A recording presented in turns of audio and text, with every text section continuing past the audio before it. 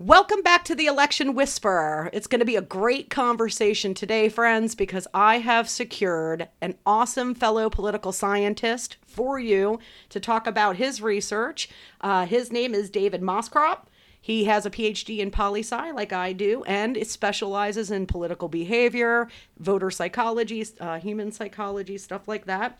He's a contributing columnist at Washington Post, but most importantly, and this is how I came about him, author of a great book, and that book I really recommend everyone pick up, and that book's called Too Dumb for Democracy: Why We Make Bad Political Decisions and How We Can Make Better Ones. And, that, as soon as I saw that on the internets, on the Twitters, I was like, oh, I got to follow this dude and reach out to him, because if you've been a long time follower of me, you'll know I often talk about this book project I have underway that I've, of course, had to shelve a little bit to the side to go save democracy with Strike PAC. But it looks at voter civic literacy, voter interest, and especially looking at, how much our political culture and how it's structured to disencourage Americans from civic literacy, and then what that means for the market that has created, in the media space, the blog, internet space, radio, and even in campaigns to exploit low civic literacy, low political interest via fear, and that, a major psychological driver of our polarization problems here in the U.S. So definitely excited to have you on, David. Say hello to everyone. Well, hello. Thanks for having me. It's an absolute pleasure, and it's always nice to talk about this stuff, because who doesn't like getting depressed about politics? Yeah, that's so true, right? I mean, right now I actually find myself trying to stimulate depression and fear down here in the U.S. because in classic left side of the aisle fashion, a large part of people are like, oh, good, we beat Donald Trump, everything's fine now. Right? And in the meantime, like if you were actually reading the news and paying attention, like the 10 to 15% of the total citizenry here in the U.S. that actually reads real news and real information now, then you would know that things are not fine, right? That was an opening salvo on trying to end democracy with Trump's efforts between the election and the inaugural, and the GOP is gearing up to make a much more aggressive push against democracy here in these next few election cycles. So. Yeah, I mean, once you get into these cycles of decline, it's very hard to pull out of them. So this idea that someone's going to come along in 4 years and fix problems that have been brewing for 150 years is, let's be charitable and say, misguided. Oh, just to put it mildly, right? Yes, that's right. Now, Canada, I do a lot of so for full disclosure. I mean, it hasn't been so much lately because the election stuff is gone. But I did a lot of Canadian radio in my time, and I know how vested Canada, the population, it's at least its civically engaged part, and its media system and its government are in what's going on down in the U.S., right? Because Canada understands that if the U.S. is sick, it's gonna literally come over the border, right? Right now with the pandemic and our decision to just let ours rage through and murder 500,000 people. But in terms of our geopolitical position, if the U.S. is electing someone like Donald Trump and threatening our NATO allies and the entire geopolitical world order since Bretton Woods and, World War II, it's not something that Canada can ignore because it's going to affect them directly. So I have found, my interactions with Canada to be pretty interesting because a lot of the people I speak with there seem to know more about American politics than Americans do. And in some cases, more about American politics than we do our own.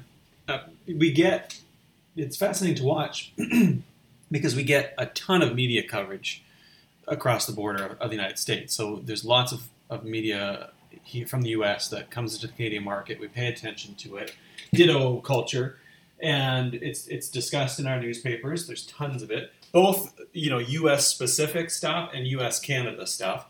We are closely aligned with NATO, with NORAD, through a trade agreement, through the NAFTA trade agreement, or whatever it's called now, the new NAFTA, NAFTA 2.0. the vast majority of our trade goes to the United States. We have close relationships, personal relationships, business relationships. And of course, the U.S. is the global hegemon. So there's all kinds of reasons that we are close. And in fact, it's funny, if you grew up in as I did in central Ontario or southern Ontario, you would sort of get the U.S. news affiliate stations. So you'd be watching cartoons on Fox or on ABC or whatever, and we would get the same news stations. And so, I mean, we were deeply embedded in the same culture. But, and this is critical, our institutions are still different. And so, in many ways, while the U.S. informs how we think and what we know, our politics is quite a bit different. Yes, it is. I mean, nothing speaks to its difference more than while we were suffering under the idiocy of Donald Trump, you guys had sexy Justin Trudeau, right? Smart and sexy Justin Trudeau. So that tells you a little bit. But yes, I think most Americans are unaware that it's our institutional design, this presidential system versus a parliamentary system, first off, which very few countries bothered to copy because it's a crappy design. And, that's why we have these two parties. And well, I don't want to spoil the end when we start talking about factionalism in the U.S. and these two parties. So I'm going to stop there, and I'm going to let you tell everybody who's listening to the pod your book, and tell us about your book, your thesis, and what you wrote about in that.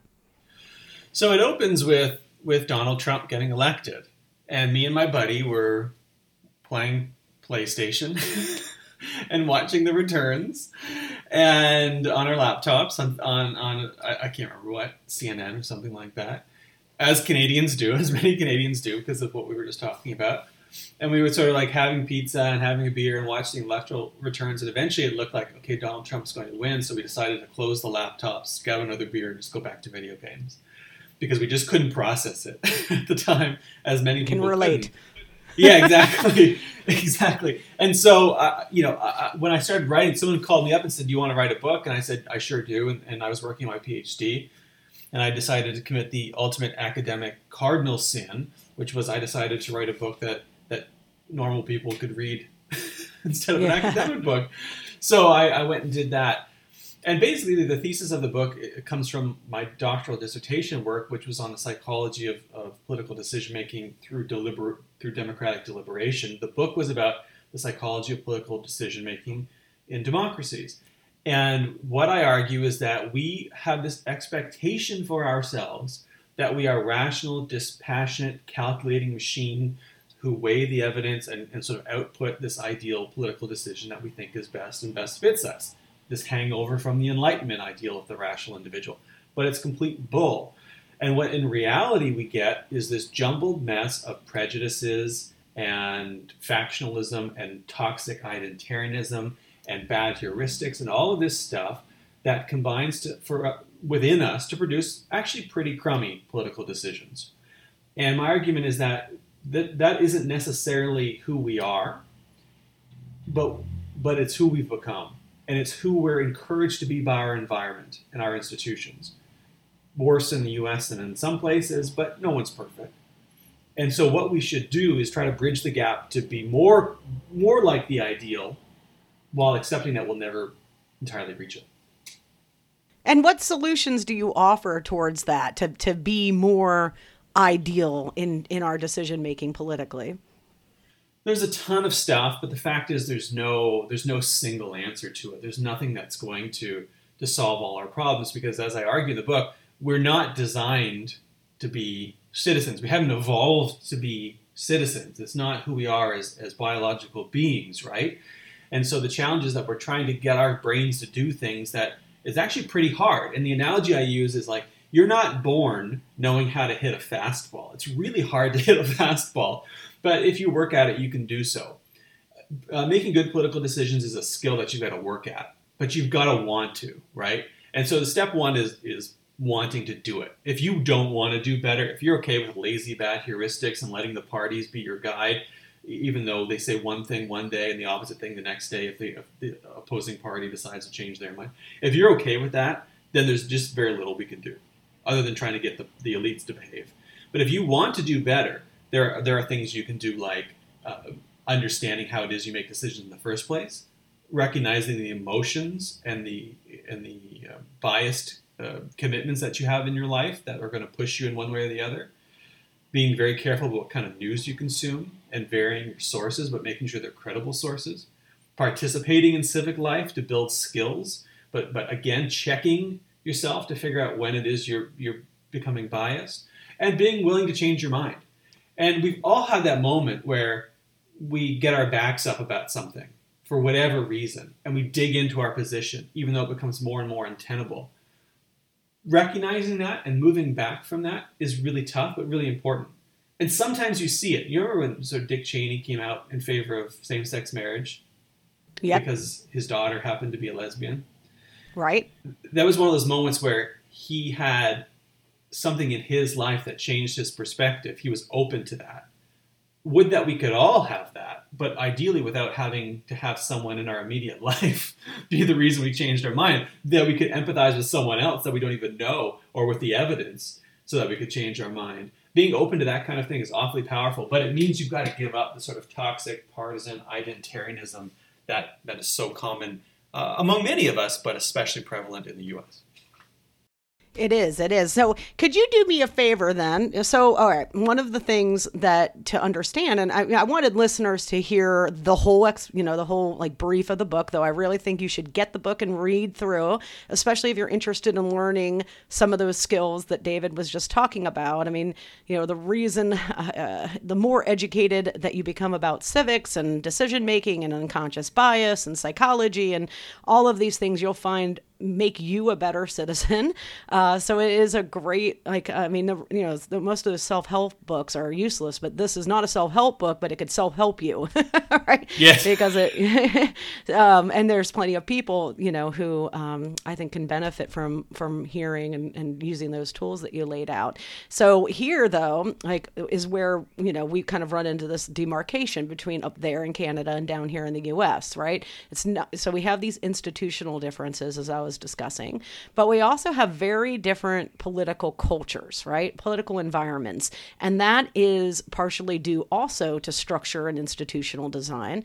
But down here in the US, a lot of Americans are surprised to find out that our election process is very atypical for Western democracies, insofar as it is basically a Wild West environment. There's no time limits, virtually no time limits on how long a campaign season can last, and that has led us to evolve into what we call in political science the permanent campaign, right? There's no free speech. Because of free speech, there's virtually no limits on what you can say or argue about each other in political advertising. So why don't you talk a little bit about how a presidential election occurs in Canada versus down here? Yeah, so the point that institutions shape behavior and outcomes is utterly critical. You're absolutely right. And in Canada, we are no better than anyone in the world. We have good institutions, though, and those institutions compensate for a lot of shortcomings. So here, elections are pretty tidy affairs. They're run federally by a nonpartisan, independent, arm's-length agency, Elections Canada, who reports to Parliament. So rather than the United States, where you've got electoral rules set, state, county, here Elections Canada does all that work. We also have districting that's done by a panel that includes judges that is also independent and removed from the political process. So we don't have the same sort of gerrymandering concerns that you have in the United States. And the elections have pretty tight spending limits and rules. We don't take union money or corporate money for federal elections and most provincial elections. That's closely regulated too. And the electoral period itself, while it's sort of starting to creep a little bit, is actually quite short. A handful of weeks. I think the max, I can't remember, the maximum is maybe 10 weeks, 11 weeks now, something like that. I think the average election is probably 6 weeks, give or take. The law recently changed, but it's not. There's no permanent campaign like in the United States, and it doesn't go on for months and months and months. It's a fairly compact and quick affair, and the parties sort of behave themselves. We get skullduggery here too, but it's nothing like in the U.S. where people are trying to rig the rules. I mean, I say people, but Republicans are trying to rig the rules and suppress turnout. It's pretty uncommon for anything like that to happen here. And in fact, the current government has tried to undo and has successfully undone a lot of what the previous conservative government had tried to do to make voting slightly harder and to remove it from Canadians abroad, the right to vote from Canadians abroad. So that's pretty much how it works here. And to be honest, our elections are extraordinarily well run. They're among the best in the world. Yes, they are. And I only asked the question because I knew the answer, but I wanted my audience to understand, because we haven't had a chance on the pod yet anyway to talk about how conditional on our institutional design and this core difference, especially elections, it is here in the U.S. from countries like Canada.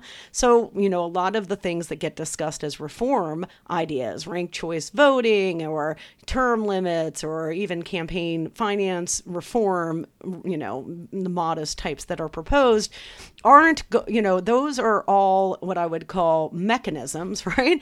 But our problem is that we have an election system that is literally designed to create hyperpartisanship and polarization, because it creates a financial incentive for many, many different actors, running from the media to journalists to, I'm launching a super PAC, so technically speaking me, to have and the campaign industry, which is now $1 billion industry, to have the longest elections possible, the most divisive and rhetorically combative type of politics possible. And the media system here has evolved. It's a symbiotic relationship, right? So when you look at what Fox News does, there is a method to the madness. Yes, Tucker Carlson and Sean Hannity, are pushing voters, their Republican audience, into extremism and hyperpartisanship by the things that they focus on, setting the agenda, the framing that they use for those issues with framing.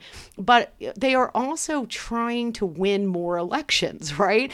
They have a partisan allegiance to a political party that they recognize their media shows, their structure supports electorally.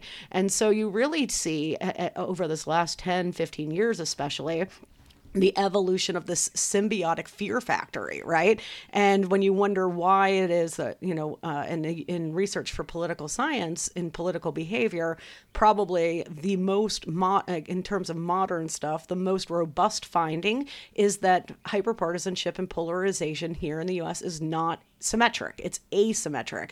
So it's much more concentrated on the right within the conservative party, which is the Republican Party, than it is on the left. And so, that's true when you look at institutional polarization amongst political elites. When you look at the electorate in terms of mass polarization, it is one of the most robust and, validated findings that, our polarization problem is being driven predominantly from polarization, hyperpartisanship within Republicans. And it's no accident that their campaign tactics are much more rhetorically intense, much more focused on fear and emotion. And their media system, of course, is, has created an ecosystem. And that's just not something that, Canadians probably could access that now via cable or satellite. But talk a little bit about how political debate occurs in the public in Canada. We have, broadly speaking, a media ecosystem that is, I would say, problematic but functional, and not nearly as extreme as in the United States. There's some of what you get in the Fox mold and worse here, but nowhere near the same extent. We have a handful of outlets that are, broadly partisan, sort of like you can identify them as center-right, but they're not exactly out there stumping blatantly for parties in an attempt to create a ideological ecosystem. They're broadly speaking, we're actually sort of like uninspired centrist liberalism. It's common to the media space in Canada, and it's benign in the sense that it isn't the sort of toxic polarizing force that you often get in the United States. It sort of props up the sort of liberal hegemony in which Canada exists. And so it's still doing things that we might say we'd rather not do, but it's nowhere near as polarizing as in the U.S. So I'm glad you mentioned the elites, because this is an absolutely critical point. There was a report here in Canada by a democracy organization called Samara a couple of years ago, and they found that to the extent that populism existed in Canada, it was elite-driven. It was parties and other elites who were stoking this sort of populism.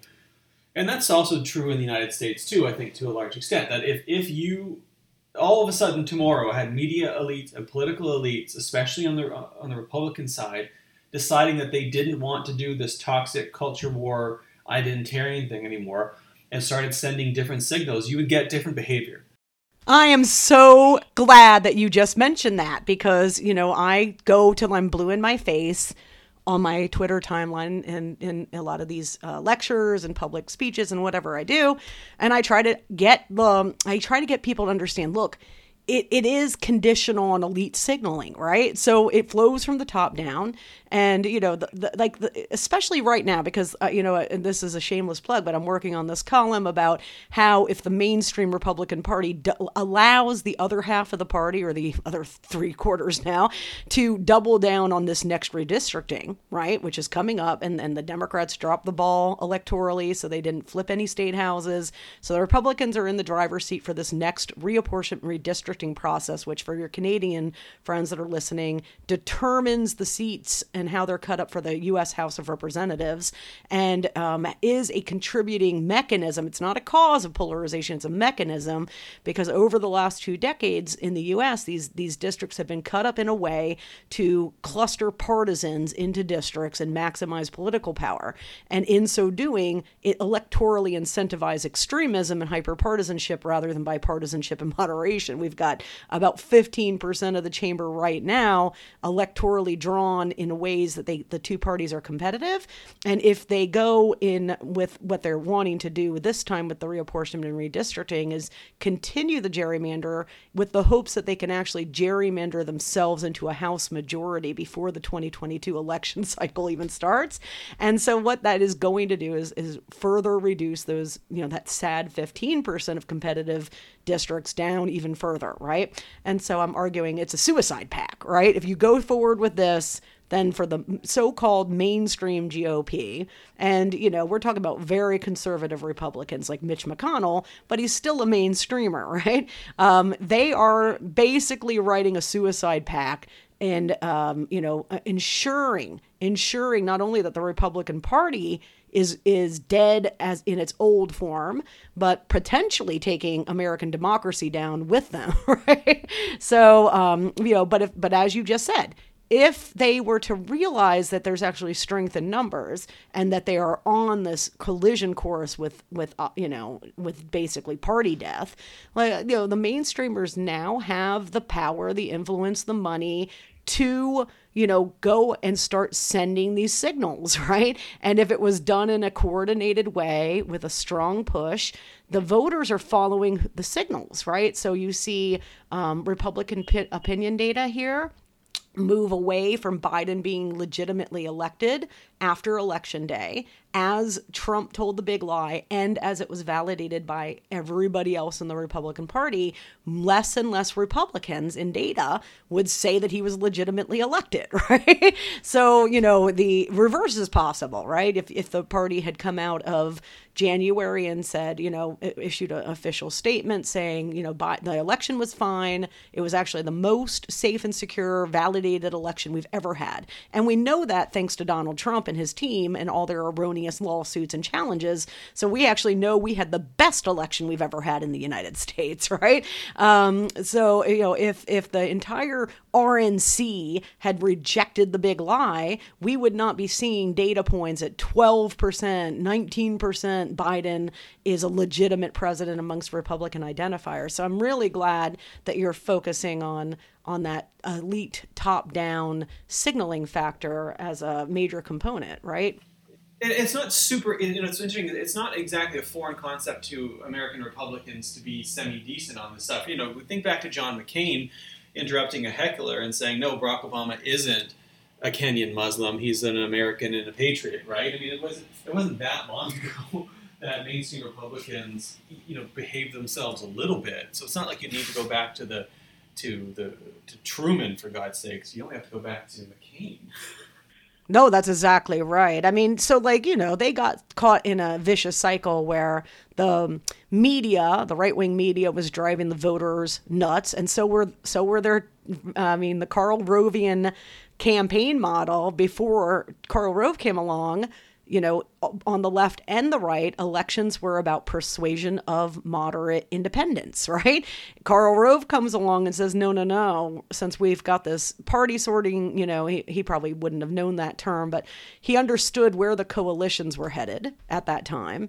And he's like, no, elections are about outvoting the other side, right? And that includes your independents, your slate of the independents. So a lot of the stuff that I'm telling Democrats they need to do and to modernize and, Straight PAC is designed to do, this is stuff that is responding to changes that have already been made on the Republican side. So, by the time you get into 2004, 2009, you're seeing Republican voters not only hit through the media with this pretty intense messaging about Democrats, but you start to see campaign materials get crazy, right? Like, they're gonna kill babies and they're gonna take your guns, right? Like all the guns. And what that had was a radicalizing effect, but it really is psychological warfare, right? I mean, ultimately, when you look at what, partisan media, that's activist based and campaign stuff, I mean, it really is, it's a marketing psychological effort. And when you combine that with what your research and others shows about the capabilities of humans, it's not voters necessarily, it's humans, right? And humans are the same in Canada as they are in the US. And, even in Turkey or Iran, our institutions, our political cultures, our civic cultures, our religious cultures shape our behavior. But inherently, we have pretty similar genetics and brain capacity and emotional capacity. And, it's bad enough up in Canada where you kind of have this natural, inability to do democracy because of the limits of human behavior, especially when it's comfortable, right? So if we were uncomfortable, if our governments were failing, if we were living under dictatorships, we would have an incentive to pay attention to politics. But in countries that are well run, or at least reasonably well run, there's a massive disengagement incentive. And actually, as I used to tell my students, that's actually a sign of a really healthy society where government's working. If your government's working so well that 80% of your population virtually ignores it, right? That actually means it's functioning reasonably well.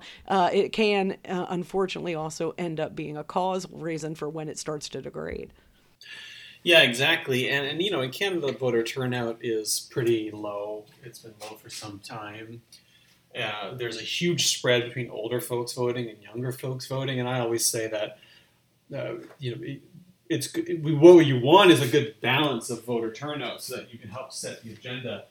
But I want to go back to something you said because I think it's so critical, is that when you're talking about the Rove years and the decision to do things differently, there was also a decision in the 60s, 70s, and 80s by Republican elites led by, among other people, William F. Buckley and the National Review folks and Barry Goldwater, to say this country, America, is too liberal. Everyone's a liberal. Dwight Eisenhower is a liberal. And we need to split off and have conservatism in America. And that is the beginning of the culture war. And I think, even in the 1950s, the American Political Science Association wrote its address, the U.S. has a lack of polarization problem. Yes, it totally did. It's called. Well, be careful what you wish for. For the American audience, actually, that thing is called the Responsible Party Model. And it came out in the 50s, as David just cited, and it actually argued, we have a problem in America. We have these two parties, and they're too similar, and they don't really stand for everything, and there's a bunch of liberals in the one party and a bunch of conservatives in the other, and what we really need is two distinct parties in which, conservatives are in one and liberals are in the other, right? And does this sound familiar, right? So here we are, we get to that point, and, as David just alluded to, this conception that polarization polarization is a problem with its roots in the 1990s. I mean, the roots run through the 1990s, and they do get exasperated by Newt Gingrich saying, look, we're going to do this opposition strategy, and we're just going to be very, very rhetorically aggressive against Clinton and, hyper partisan and da-da-da. And then that gets, of course, picked up by Rove and refined. And now it's getting refined again to the point where we're destroying democracy. But the fact is, like, when you get down to the root cause, I argue, right, here we didn't have, the reason we had liberals in the Republican Party down here and conservatives in the Republican Party Democratic Party for a long time in the U.S., that New Deal period coming into the 1970s and into the 80s, is because we didn't have the cult. You alluded to culture wars, right? Well, there wasn't really much to fight about in the 1940s and the 1950s in terms of American culture. It was dominated by white male Christian conservatives, right? I mean, there wasn't women's rights to fight about, gay rights to fight about, race, racial equality in the South was, still bubbling under the surface. And, the power. So I argue, like, the reason we see democracy struggling everywhere is, and not just here in the U.S. where it's on me, it's basically on life support. I mean, these next two elections will determine probably America's democratic future, right? But in Canada and even in the UK with Brexit, it's healthier. It's struggling, but it's healthier. But it's struggling because everywhere, for all of humans' evolution, societies, the power structure has been fairly constant in the West, right? It's been sequestered in white men, and now it's not. Right?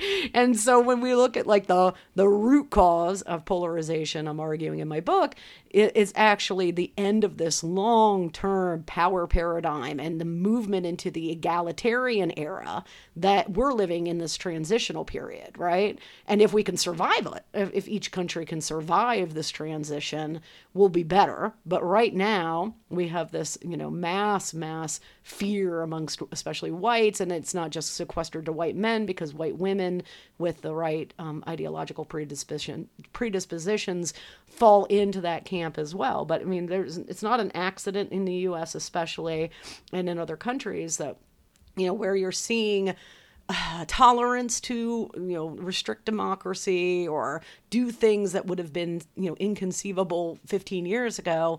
It is the white and largely less educated population that is pushing those things. Yeah, and they're finding allies and being effectively moved by political folks who want to exploit that. And there's a great book called How Democracies Die by Ziblatt and Levitsky, and they talk about the sort of soft guardrails of democracy, and they talk about forbearance and say, look, politicians have got to exercise forbearance, which is to say there are things you can do and maybe even get away with, but you shouldn't do them because you end up worse in the long run. And if you look at the Trump years, it is a great example of just violation of forbearance after violation of forbearance. I mean, that didn't originate with Trump. It certainly, you see it in the Nixon administration, you see it in the Clinton administration, you certainly see it in the Bush administration, but it certainly was far worse in the Trump administration. Oh, far worse. Like, to the bottom. Yeah. I mean, look at the court. The courts are a great example of that, right? This sort of court nonsense. And then you create a system where, well, what do you do if you're a Democrat? Do you get pushed around like a dummy, or do you push back? And you just mentioned that you were creating a super PAC because those are the rules of the game, and you'd be a fool not to play by the rules that the other side's playing by. And that's a big challenge for Democrats, is they keep getting pushed around because they won't play by the same rules as the Republicans. But then, of course, you get in the problem that it creates a race to the bottom. So you've got to find a way to try to reverse that while also playing by the same rules, and it's awfully tough. I think Biden has done a good has done a good job of sort of trying to right the ship when it comes to that, while also being kind of tough on some things. And so there's some hope there. But there's got to be a way for party elites to make it an agreement amongst themselves to dial it back, or else it's just a death cult, right? Yeah. So here I find myself kind of full circle, right? So I was on the Lincoln Project's advisory board, right? Lincoln Project is like at its heart, it was like, okay, look, left, you suck at messaging, and this is true, right? This is something that I've argued for years, and it's because they don't Since do what Gore. Republicans do. They don't make it emotive. They don't come for the jugular. Or they don't nationalize elections that are down ballot. And Lincoln Project at least was going to show the Biden team, the Biden campaign, the left. How do you run something called a referendum campaign, which is something they invented back in the 80s on the right, and we still don't do on the left, right? And so, Lincoln Project's, worth really comes with that narrative setting and that referendum theme that they helped people stay on throughout the cycle. 300 ads, 0 about issues, right? Always about values, always about, democracy versus Trump. Because yes, I mean, you're right. There was this modus operandus of how far you could push the lines of decency. And they were getting stretched out on the right. There is no doubt about it before Donald Trump came down the golden escalator. But Donald Trump immediately from that moment and then on through the election cycles and then into his presidency, he did not just stretch those. He expanded what could be done by leaps and bounds. And when here we are sitting in a post-Trump presidency world in which we know a sitting U.S. president, amongst many, many other things, tried to pull a coup.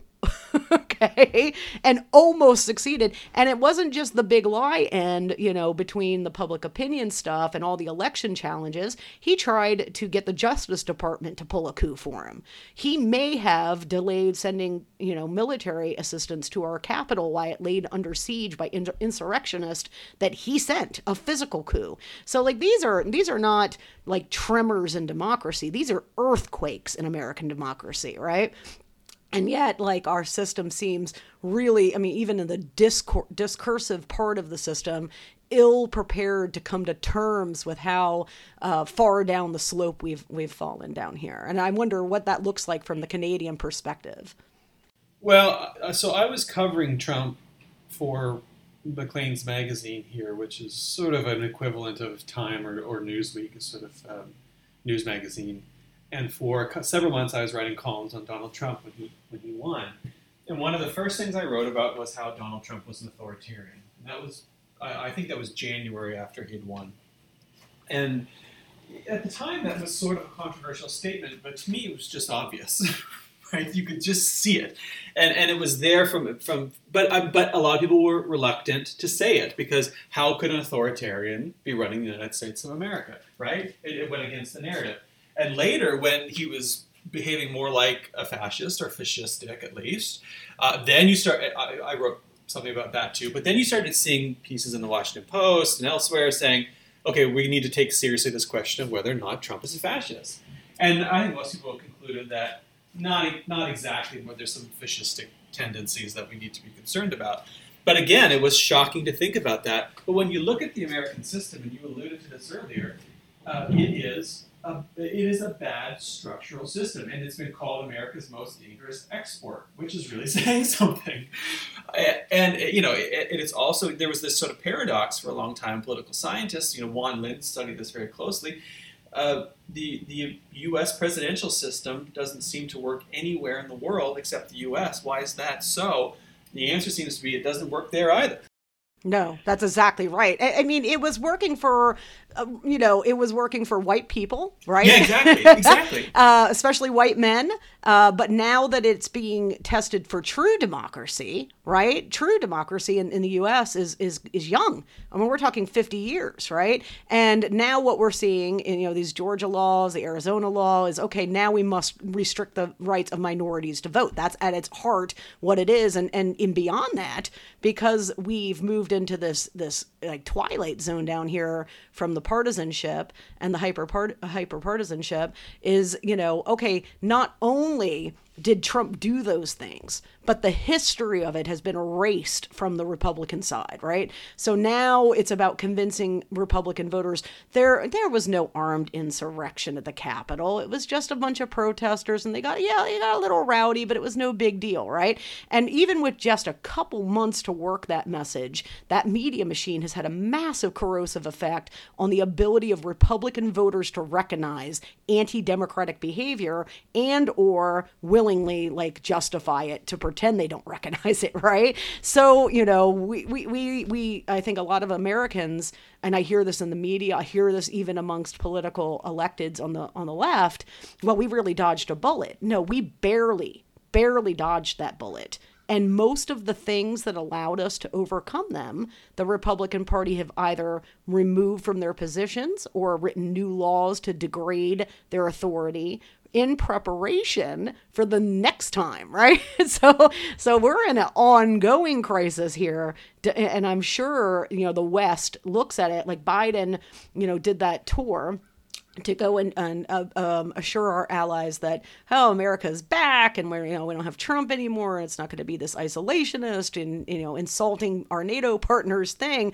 But the thing that he couldn't tell them or it seemed to recognize that they needed to hear was that our democracy is going to survive, right? And, I think it's a big open question right now, which is, how somebody who was writing a book about the corrosive influence of fear and emotions and psychological warfare on the electorate finds herself now lending those skills to give the left a little bit of equivalency in those regards, because at the end of the day, this 2022 election, this 2021 election in Virginia, which will set the tone for 2022, number one, democracy itself is probably going to be determined, and the fundamentals down in the U.S. tend to greatly disadvantage the party in power.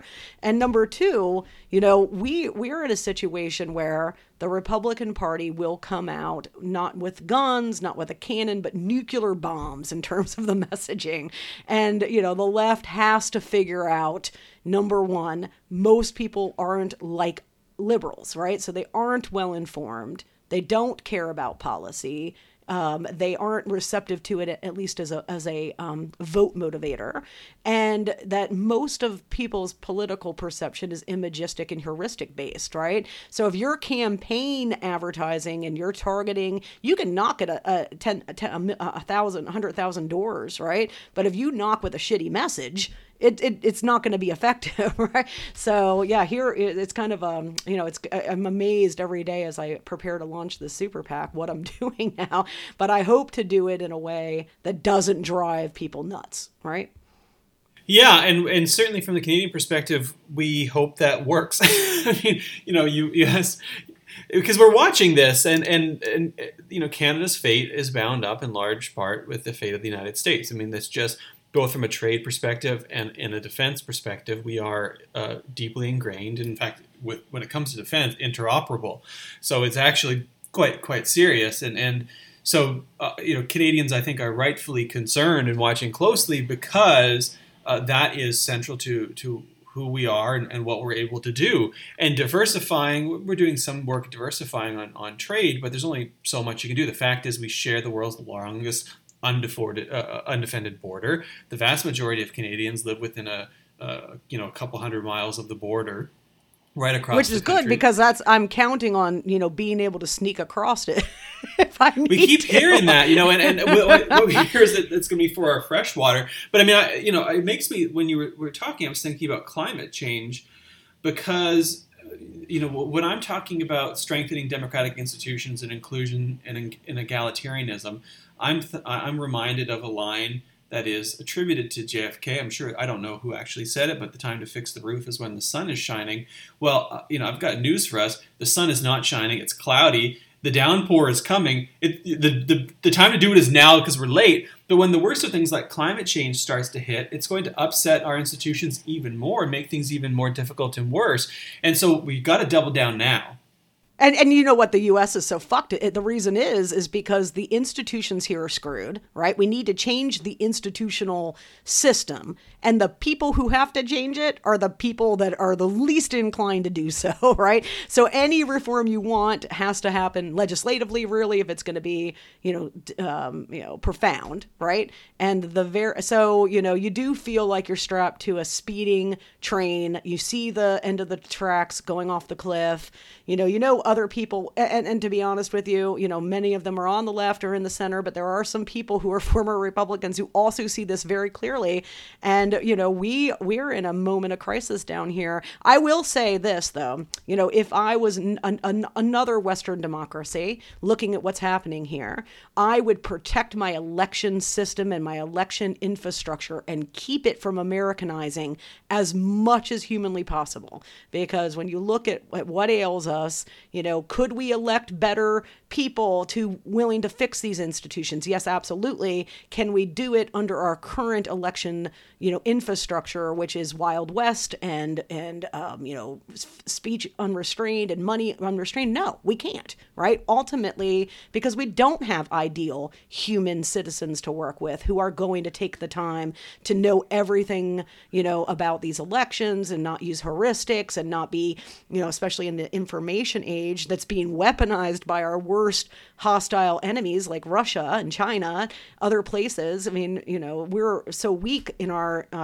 democracy down here is actually almost too robust in terms of speech, which is, a thing I never thought I would ever say, having, been teaching intro to American politics and civil rights and civil liberties for years. I used to be a First Amendment absolutist in the way that people are ideological about the Second Amendment. And, now I come to realize, we have a lot of free speech and it's killing us down here, right? So, so protect that infrastructure. You mentioned democracy. From the Canadian perspective, Canada is a robust democracy, but it has a lot of checks. Checks through the courts, checks through the appointment of officials rather than the election of officials. We don't have an elected head of state. We have the Queen and the Governor General, who's appointed.